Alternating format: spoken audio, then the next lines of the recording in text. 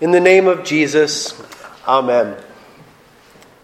Yet even now, declares the Lord, return to me with all your heart, with fasting, with weeping, and with mourning, and rend your hearts and not your garments. Return to the Lord your God, for he is gracious and merciful, and slow to anger. He is abounding in steadfast love, and he relents over disaster. And Paul writes to the Corinthian church and to all of us, we appeal to you not to receive the grace of God in vain. But behold, now is the favorable time. Now is the day of salvation. The Lenten season is a season that explains a daily reality for the baptized believer in Christ. The Small Catechism says that baptism indicates that the old Adam in us, that's our sinful nature, that the old Adam in us should by daily contrition and repentance be drowned and die with all sins and evil desires, and that a new man should daily emerge and arise to live before God in righteousness and purity forever. Lent signifies the daily part of our lives when we return to the Lord, confessing our sin, giving thanks for what he has given us and what he has done. It indicates our need to value the grace of God by admitting our sin and receiving forgiveness that was earned for our sake,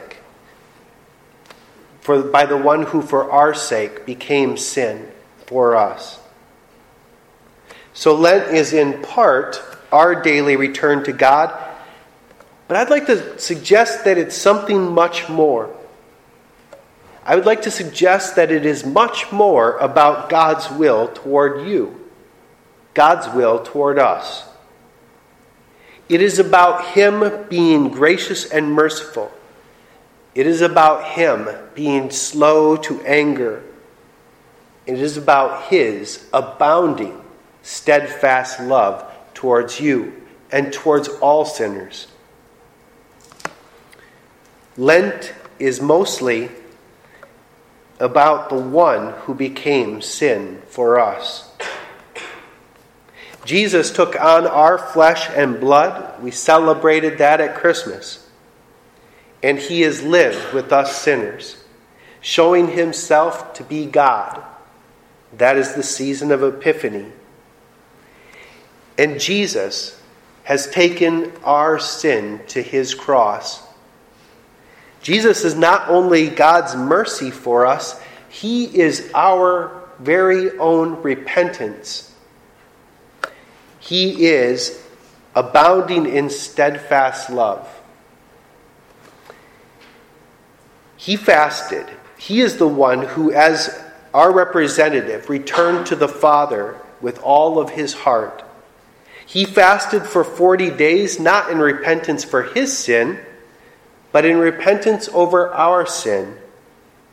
He wept as he experienced our hardships. And he saw us lose loved ones. And he cried as Mary and Martha cried. And he also wept over our failure to turn towards grace, weeping over Jerusalem. He was in mourning and agony as he felt the whole weight of every sin, the sin of every sinner. And he pleaded before the Father that there would be another way other than the cross that he would bear. And he, in our stead, said to the Father, "Not my will, but yours be done." And another thing that Jesus did was he kept his heart on pleasing God no matter what the world around him thought. He cared more about pleasing God than pleasing man, and he would not put his trust in man because he knew what was in a man. That's why he came to us. because he knew that we were sinners, dead in our sin and blind to our own state. In today's gospel lesson, Jesus teaches us to do something that only he did perfectly. And he brings us to remember that he did these things for you and I in our stead, to the glory of God the Father and for your salvation. In our Ash Wednesday readings, Jesus says, "Beware of practicing your righteousness before other people in order to be seen by them. For then you will have no reward from your Father who is in heaven. Thus, when you give to the needy, sound no trumpet before you, as the hypocrites do in the synagogues and in the streets. They do this, that they would be praised by other people. And when you fast, do not look gloomy like the hypocrites, for they disfigure their faces that their fasting may be seen by others. Truly I say to you," Jesus says, "they have already received their reward." Now Jesus did righteous things in front of other people, but he was not swayed by the opinions of other people. He was not doing this or that for anyone's approval. His whole heart was set on the law of God. That is, loving God with all his heart, mind, and soul, and loving his neighbor as himself. His heart was basically set on the 10 Commandments. He came to fulfill the law. At one point in his ministry, the scripture says that many believed in his name when they saw the signs that he was doing. But Jesus, on his part, did not entrust himself to man, for he himself knew what was in a man. In other words, he knew that man was fickle. The same people that were going to be praising him at the beginning of his ministry would be some of the people spitting at him as he carried his cross in the midst of Good Friday. The same people that shouted his praise at the beginning of his ministry would be yelling, "Crucify him," at the end. Now contrast Jesus' actions and his attitude of the people with the people and the religious leaders. John 12, a couple chapters later, says, "Many, even of the authorities, believed in Jesus, but for fear of the Pharisees, they did not confess it. They did not want to be put out of the synagogue, for they loved the glory of man more than the glory that comes from God." How about us? Do we care more about pleasing God? Or do we, when we do something good, do we desire to hear the approval of other people? In other words, are we doing stuff to get noticed? Do we want to get noticed by others, or are we doing things in response to God's goodness? What do you value more? The gifts of God or the praise of man? Facebook and Instagram stress me out. I probably should be involved with them because of my job, but I stay away from them. I can't handle it. Here's the thing that I've observed about social media. First, let me say, social media is not all bad, and I'm not putting it down. But the thing about it that I've observed is sometimes it leads people to seek the approval of man over the approval of God. What am I saying? Well, don't raise your hands, by the way. Well, how many of you post something and then secretly hope that it gets a ton of likes? And I know this because I was on Twitter for a while. I know that not getting likes makes people feel bad. It does. Why are they getting so many likes? What about me? And I've heard other people say this very thing, that they get stressed out about it. They spend a lot of time thinking about it.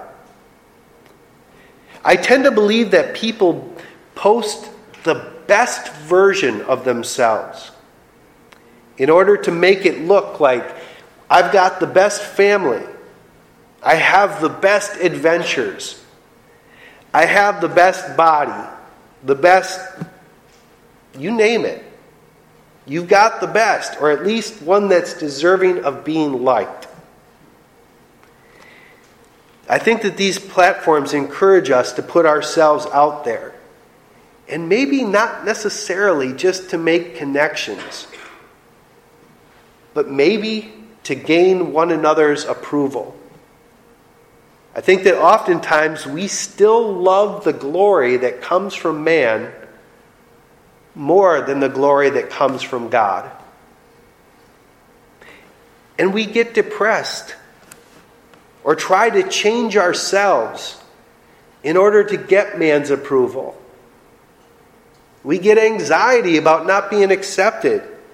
It's a terrible spiral, and many of you have experienced it at one time or another.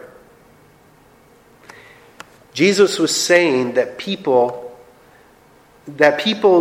what they did back in his time, he was saying people back in his time did this. Now back then, religion was super important in Jesus' day, and all the cool kids were the most pious people. Things are a little different now. But the concept is still the same. You see, piety was so enviable that people bragged about all their giving, their fasting. Oh, you fast 1 day a week? I wish I could, but I need to fast 3 days a week. But people bragged about their giving, their fasting, their you name it.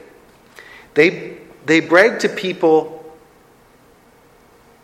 They bragged to people about these things because they knew that others valued them.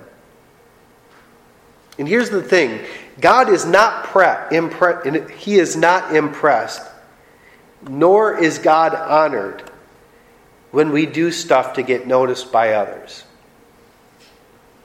When we do that, are we really even loving other people?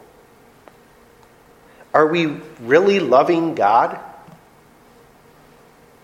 No. We are loving ourselves, and we're really hoping that people will praise us. Jesus is different.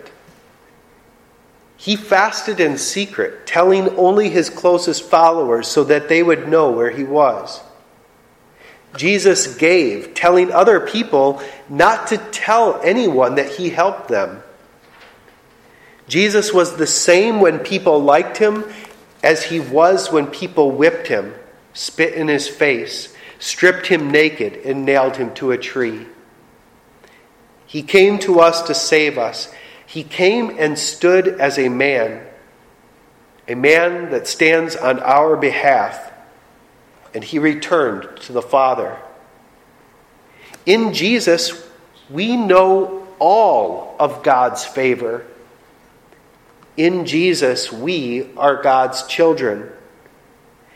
In him, we have the Father's boundless love.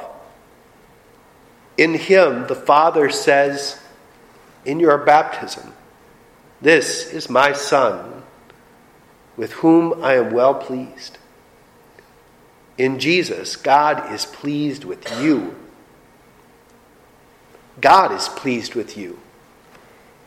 In Jesus, your sin is remembered no more. It is as far as the east is from the west. In Jesus, God is for us, and in him, who can be against us? I pray that the Holy Spirit would lead you to care more about God's heart for you in Jesus than towards anybody else. I guess what I'm saying is I pray that you would care more about how God already feels about you than you would care about how other people think of you. I pray that we as a congregation here would care more about what God wants to do through us for our neighbor than we would care about whether our neighbor likes us or not. I pray that we would love our neighbor as Jesus loves us, whether the world praises us or hates us. I pray that this Lent we would remember that in our baptism we were buried with Jesus into death, in order that just as Christ was raised from the dead by the glory of the Father, we too would lead a new life. And I pray that the new life we lead each and every day is a life that values the grace of God over the praise of man. I pray that we would care more about receiving Jesus than receiving fickle recognition from other people. Because it's fickle. One day they'll like you, one day they'll give you a thumbs down if they could. If we value likes from social media, let us consider who is sending those likes our way. Let us not put our trust in them. It's not wrong to be liked, but do you need to be liked? You see what I mean? Jesus was liked a lot, but he didn't need to be liked. Then he was hated a lot, but again, he didn't need to be liked. So he was going to do what love would do either way. I pray that for us. And I pray that we would rather turn to the Scriptures daily to learn about the one who not only likes us, but has proved his love for us by the cross of his beloved Son. And I pray that we would also turn to the supper, where this one who loves us pledges to give himself to us as a bridegroom pledges his body to his bride. Jesus says, "Take my body, take my blood, given for you." Lent is all about Jesus. Jesus standing in our stead and returning to the Father on our behalf. Lent is all about the Father turning towards us in grace, mercy, and abounding steadfast love. And may God bless us these 40 days of Lent as we ponder the love of Jesus, who is our repentance, who is God's love. In the name of Jesus, amen.